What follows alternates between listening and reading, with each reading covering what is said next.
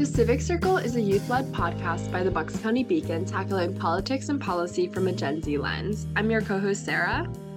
I'm Mallory. And I'm Alexandra, and we're all students from Bucks County, Pennsylvania, chatting about activism, advocacy, and all the political happenings affecting our generation today. We're focusing on PA politics and want to serve as a call to action for all young people to get involved in the civic process and demand change.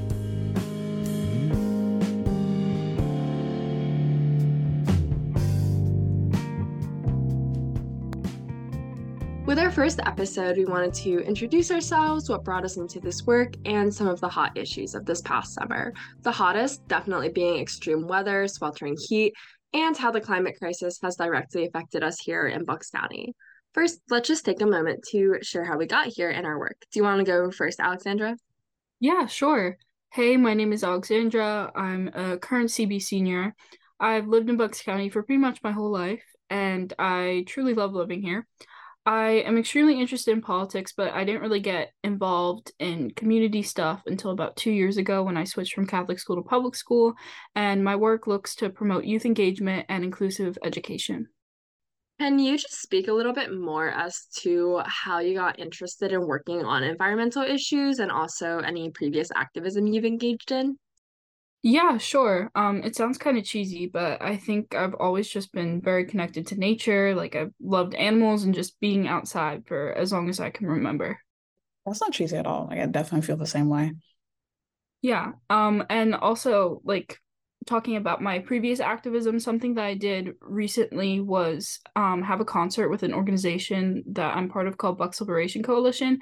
And the concert basically raised money for this organization called Seeing Sovereignty that's Indigenous led, and it looks to combat climate change with the safety of Indigenous people and other marginalized groups in mind, it's a great organization. Check it out.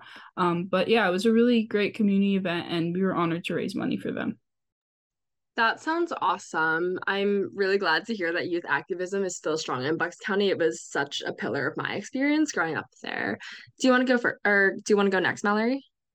Sure. So I am Mallory. I'm a Council Rock South alumni. I'm a current student at Temple University. Go Owls. I'm Haitian American and originally from New Jersey, but I think I've really grown up and become the person I am in Bucks County, honestly. It was an amazing place to grow up. I think it shaped me. And as for my environmental connection and activism, my family's from a country that is, constantly facing environmental issues, hurricanes, earthquakes, anything, you name it. So I've basically had a lifelong passion for repairing environmental crises from birth and addressing the social issues that come along with them, like aid to certain countries that may not receive them because of where they are in the world. And I've done this through the environmental club at my school or raising funds for the earthquake relief in Haiti. Whoa, that's so cool. Could you tell us a little bit more about the club or? Sure.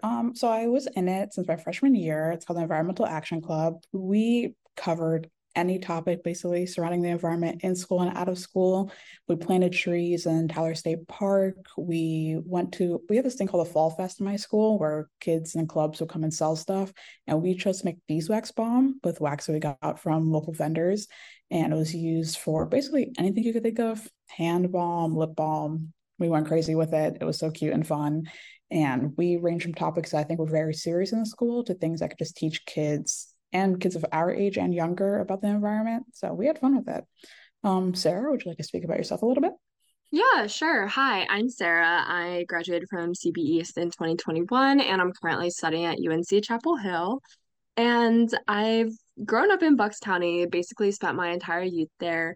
Last summer, or this past summer, I moved to DC, and it was just so hot. Temperatures were nearing 110 degrees, and there was wildfire smoke for a very large period of time. So while I don't feel like while I wasn't in Bucks County when a lot of things were happening, I was still very aware of them, being on the East Coast.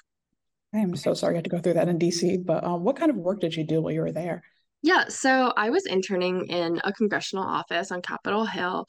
And something about the Hill is that it's just like its own little world, and some of the crises that the politicians there decide to focus on just kind of take up our entire like time and space there. So I started my internship at the very height of the debt ceiling debate, which was obviously super important.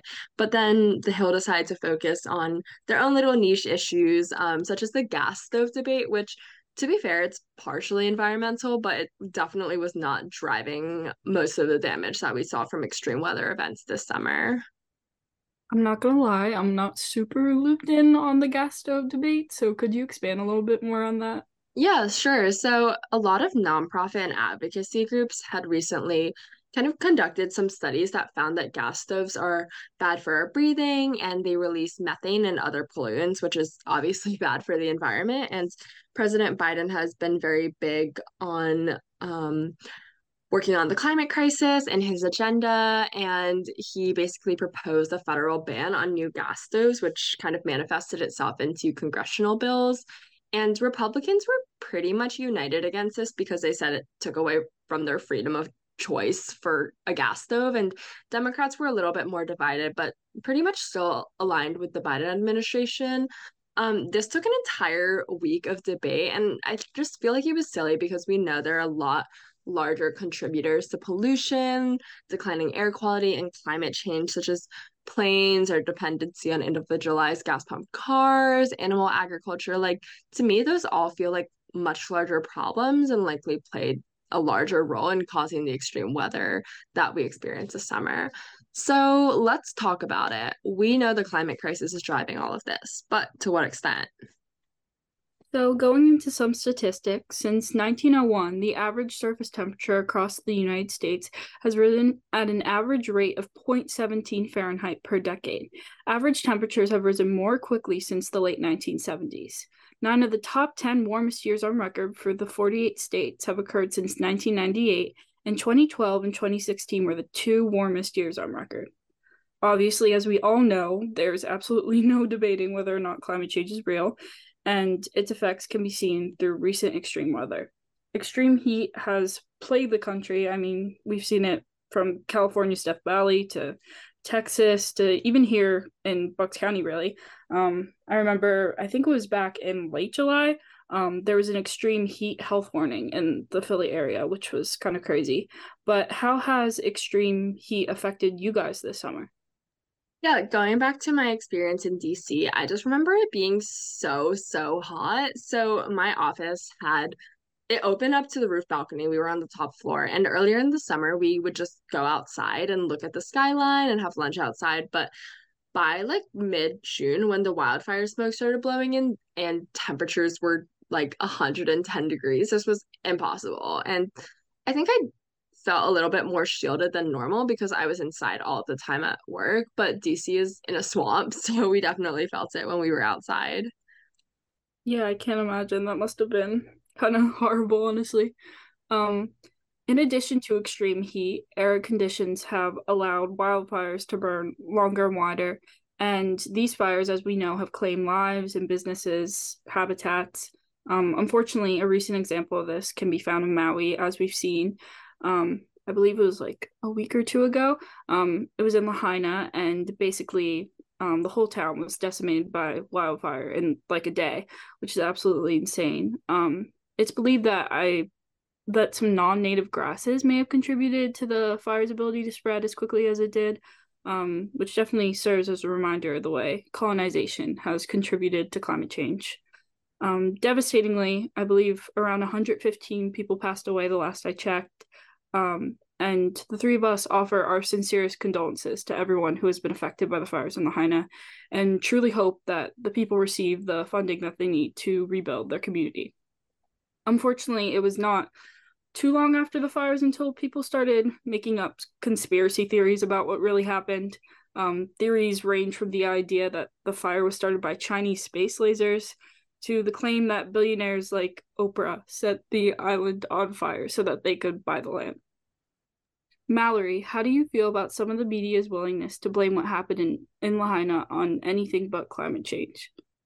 I just find it very frustrating. It sort of reminds me of what Sarah was talking about when it came to the gas stove debate and how people blame the smaller things rather than blaming the bigger things like corporations or politicians or letting these corporations get by with some of the things they've done to the environment. I don't think consumers should be blamed or people who are living on land should be blamed for things they're absolutely no control over. The media's willingness to blame Lahaina on anything else but climate change, I think, is just another example of that. Just pointing the finger in a different direction and to point it towards people who had absolutely nothing to do with it is just crazy to me. Yeah, I completely agree.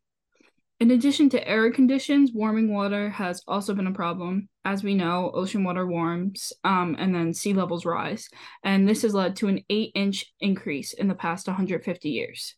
In addition to this, as temperatures rise, hurricanes have becoming more and more powerful, which is pretty relevant right now, as we've seen in California. Scientists say that as climate continues to warm, hurricanes will not only become stronger, but intensify faster, which is quite scary. And as we know, the consequences of climate change are really all around us. Yeah, I mean, speaking of the hurricane in California, it's kind of similar to what's happening in Hawaii where or Maui, where people are just not prepared for these extreme conditions. Like places all across the country are not built to withstand the weather they're getting now. They're built to withstand the type of weather that they get typically. So, like in California, there's not typically rain, at least in August time, like with light rain, places like Melrose and popular streets in LA get flooded. So, if a thing like a hurricane happens there, people are basically going to be stranded without any proper protection, just like in Maui, where they're not expecting fires to just plague the entire island, or where they're not expecting some place like I guess Bucks County, where we're not expecting something like an earthquake to happen. It's just as the climate crisis continues to build and we keep getting weather that we're not accustomed to, we're just going to see the effects happen in say 10 years and see what our infrastructure is going to look like.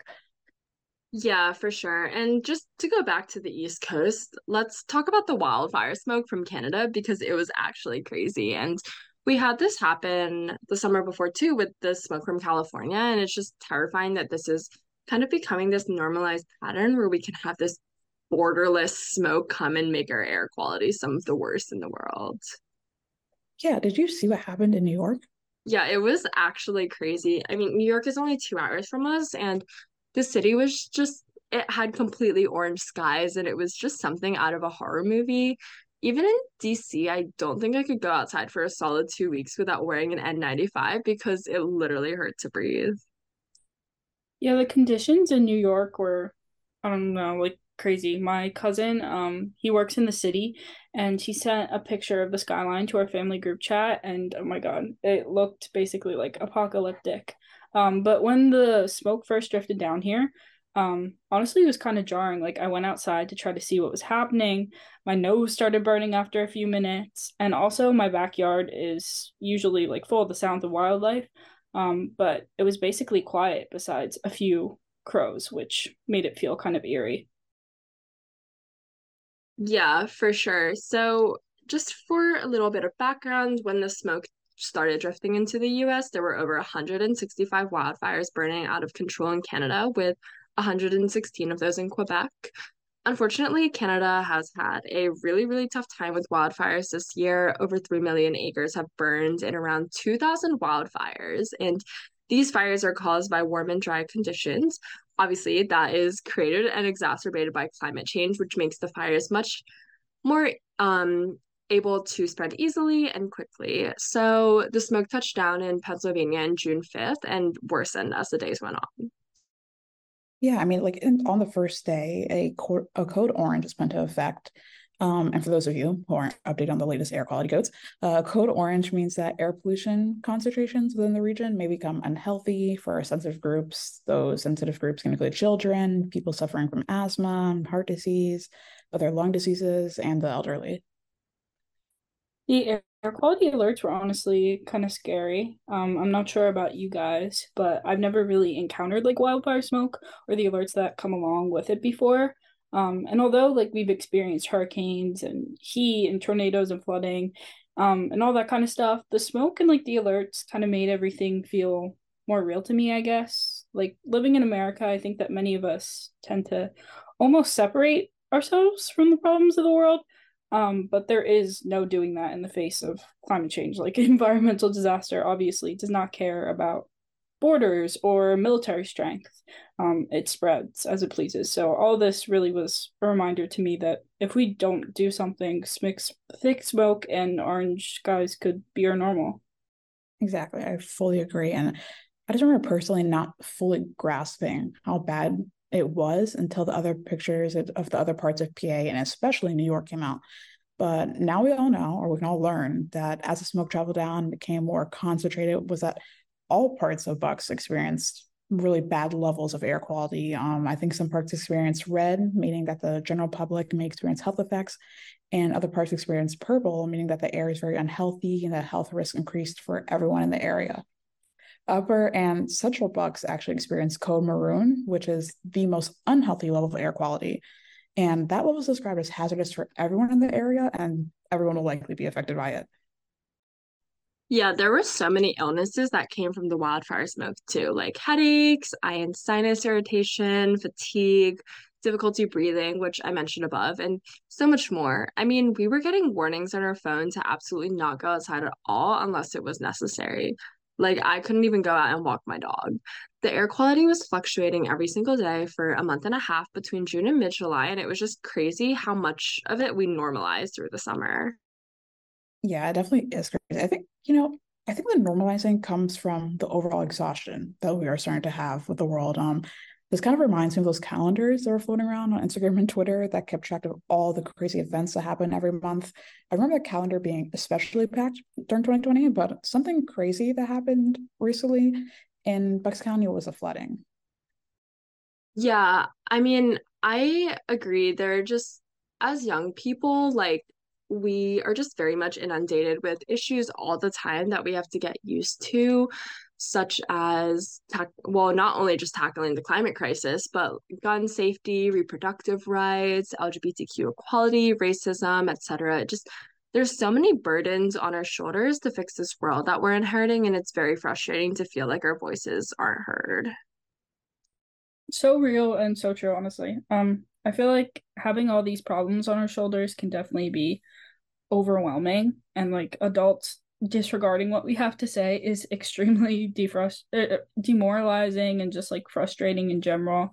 Um, I feel like that along with all that frustration comes activism burnout, which I know we talk about this a lot in youth activist spaces, but it can definitely it's hard sometimes, but it's important that young activists remember to take care of themselves.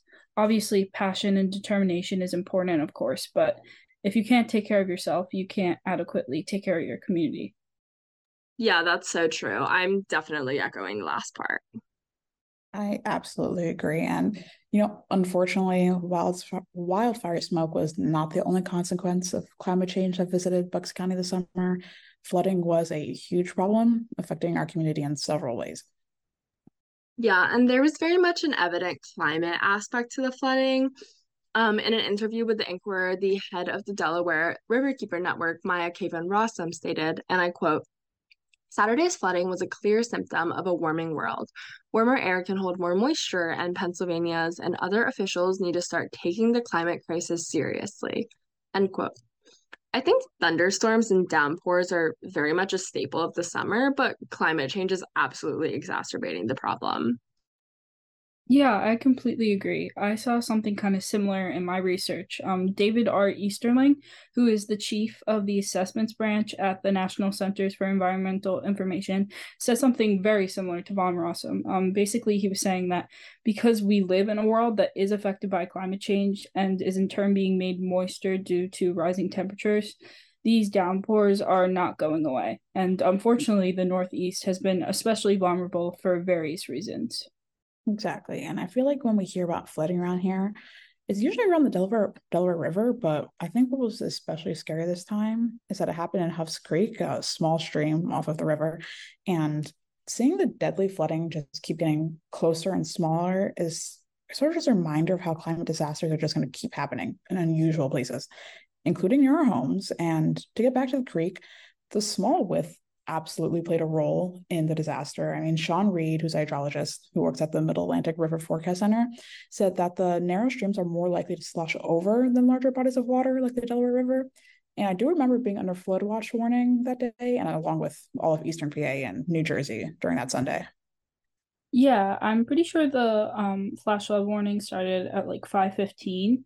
At that point, 2 to 3 inches of rain had already fallen, and it was pretty scary, honestly. The water level in my backyard rose extremely quickly, and it was so high that you couldn't even see like the forest floor, which was kind of crazy. But it is believed that the storm may have been given a boost from the moist air off the Atlantic coming from the southeast. And according to a meteorologist who was monitoring the storm at the time, the air from the Atlantic is warm due to sea surface temperatures that have been several degrees above normal as of recent. And I just like to add in here that a spike in sea temperatures is not only going to risk human life with things such as hurricanes and flooding, but it will also risk animal life as well. I mean, temperature itself isn't an issue for them necessarily. It's more about oxygen. Water near the equator tends to be warmer and contain less oxygen than water near the poles.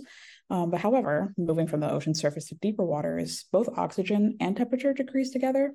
So an organism's autonomy, physiology, and activity level determines oxygen needs and usage. But just as a visual reminder of how sea temperatures affect animals, I'm sure we all know the pictures of polar bears sitting on those small pieces of ice, or even the videos of them going into human occupied territory in desperate search for food or ice.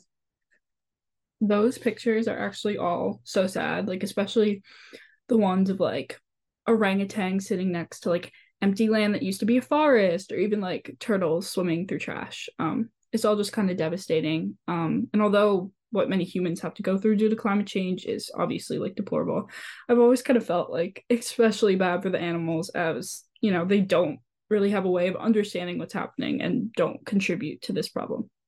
Yeah, for sure. I agree with that too. And just to go back to the flooding, so the Federal Emergency Management Agency, FEMA, had ironically actually just commended Upper Makefield where the floods were happening for their flood mitigation projects, but I just feel like nobody was really prepared for a flood of this magnitude. So Upper Makefield contextually has historically been flood prone, and it was one of only five in Philly's neighboring counties that participated in the Community Rating System, or CRS, which is a voluntary program led by FEMA that gives a discount on flood insurance premiums. So obviously very flood prone. And it's worth just noting the background of flood insurance. Back in 1968, the National Flood Insurance Program was created for anyone who was buying a home in a flood zone with a federally backed mortgage. But there was just criticism that this program ultimately resulted in more development in floodplain regions. On the other hand, some advocates state that flood insurance is definitely risky, but still beneficial. What's your personal opinion on it? I mean, personally, I feel like a lot of this comes from ego. Humans just often build in places where I feel like we shouldn't, such as right on the coast or right on a cliff. And with the rising damage from climate crises, it just seems like there's so much time and energy wasted in trying to protect these places when nature was actively giving us signs not to build there. I think instead we should focus more on efforts to prevent the climate crisis from worsening or just invest. Like, I just don't think we should be investing as many federal dollars as we do into protecting or creating insurance for houses that shouldn't have been built there in the first place. What do you guys think? I pretty much agree, I think. I will say that I do kind of understand why some people may build homes or like establishments on coasts or cliffs just because, someone might have like a familial tie or cultural tie to the land, like indigenous people who may live on like a coast or cliff for such reasons. Yeah, yeah, and I agree. Indigenous people are definitely facing much larger impacts from the climate crisis when they've done nothing to contribute to it. Actually, recently I read an environmental essay book. It was called Braiding Sweetgrass, and it was written by an Indigenous author. It was just a very eye-opening book to see how Indigenous people work with nature to create harmony, while in our current capitalist society, it feels like we're often working to overpower nature. That essay sounds interesting and powerful. I'd love to read that. Yeah, me too. Um, Going back to Sarah's point about coastal homes being swept away, I do agree that we shouldn't be wasting money on insuring these homes when like the funds obviously could be used more responsibly. at the end of the day, not a single one of our houses is more important than trying to prevent the climate crisis from worsening. I think that we can all agree with that. And if, or really when, the climate crisis does get worse, I mean, we won't even have houses to care about. Exactly. And along with the climate crisis, as a result of the storm that happened in Bucks County, at around 5:30 on that Sunday evening, victims were swept away in the flooding, and all five of the known dead died from drowning. Three victims, Enzo DiPerio, 78, Susan Barnhart, 53, and Catherine Selly, 32, were found the following Sunday, and Hugo Love, 64, and Linda DiPerio, 74, were recovered that Sunday.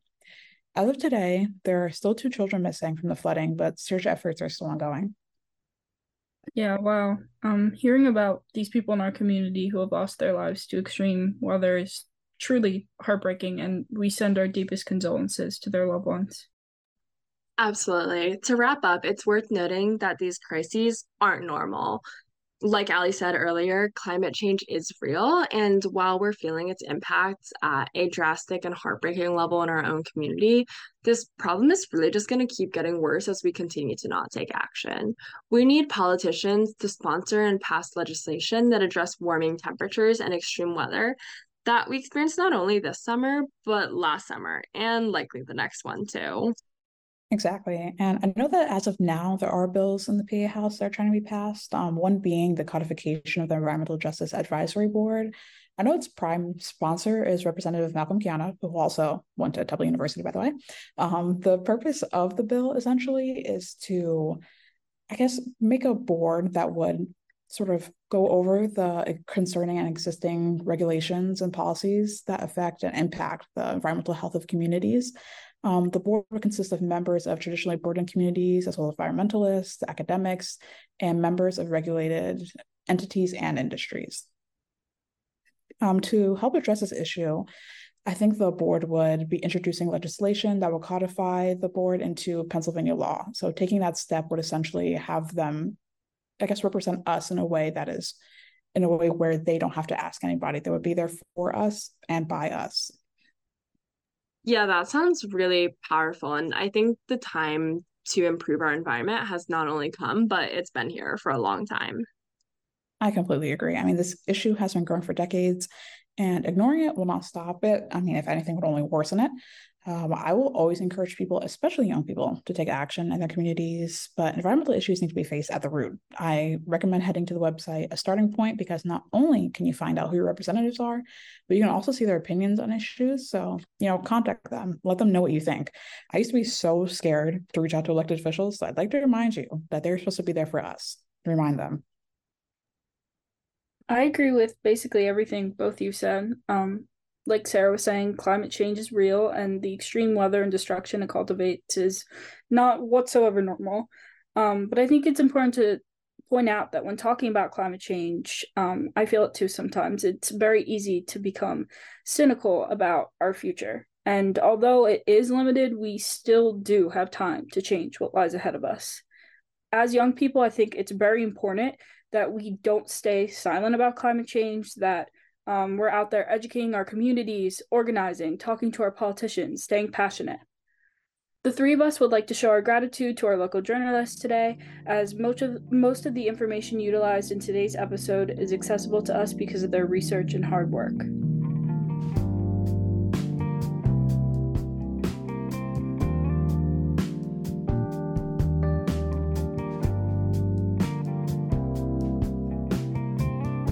Thank you for listening to The Civic Circle, a podcast by the Bucks County Beacon. I've been your co-host, Alexandra, Sarah, and Mallory. The music is Bet On It by Silent Partner. For more progressive insight and analysis on Bucks County, Pennsylvania, go to www.buckscountybeacon.com. Don't forget to join us for our next episode on the importance of school board elections, especially with the races heating up in Central Bucks. Follow @BucksCoBeacon on Twitter for more updates.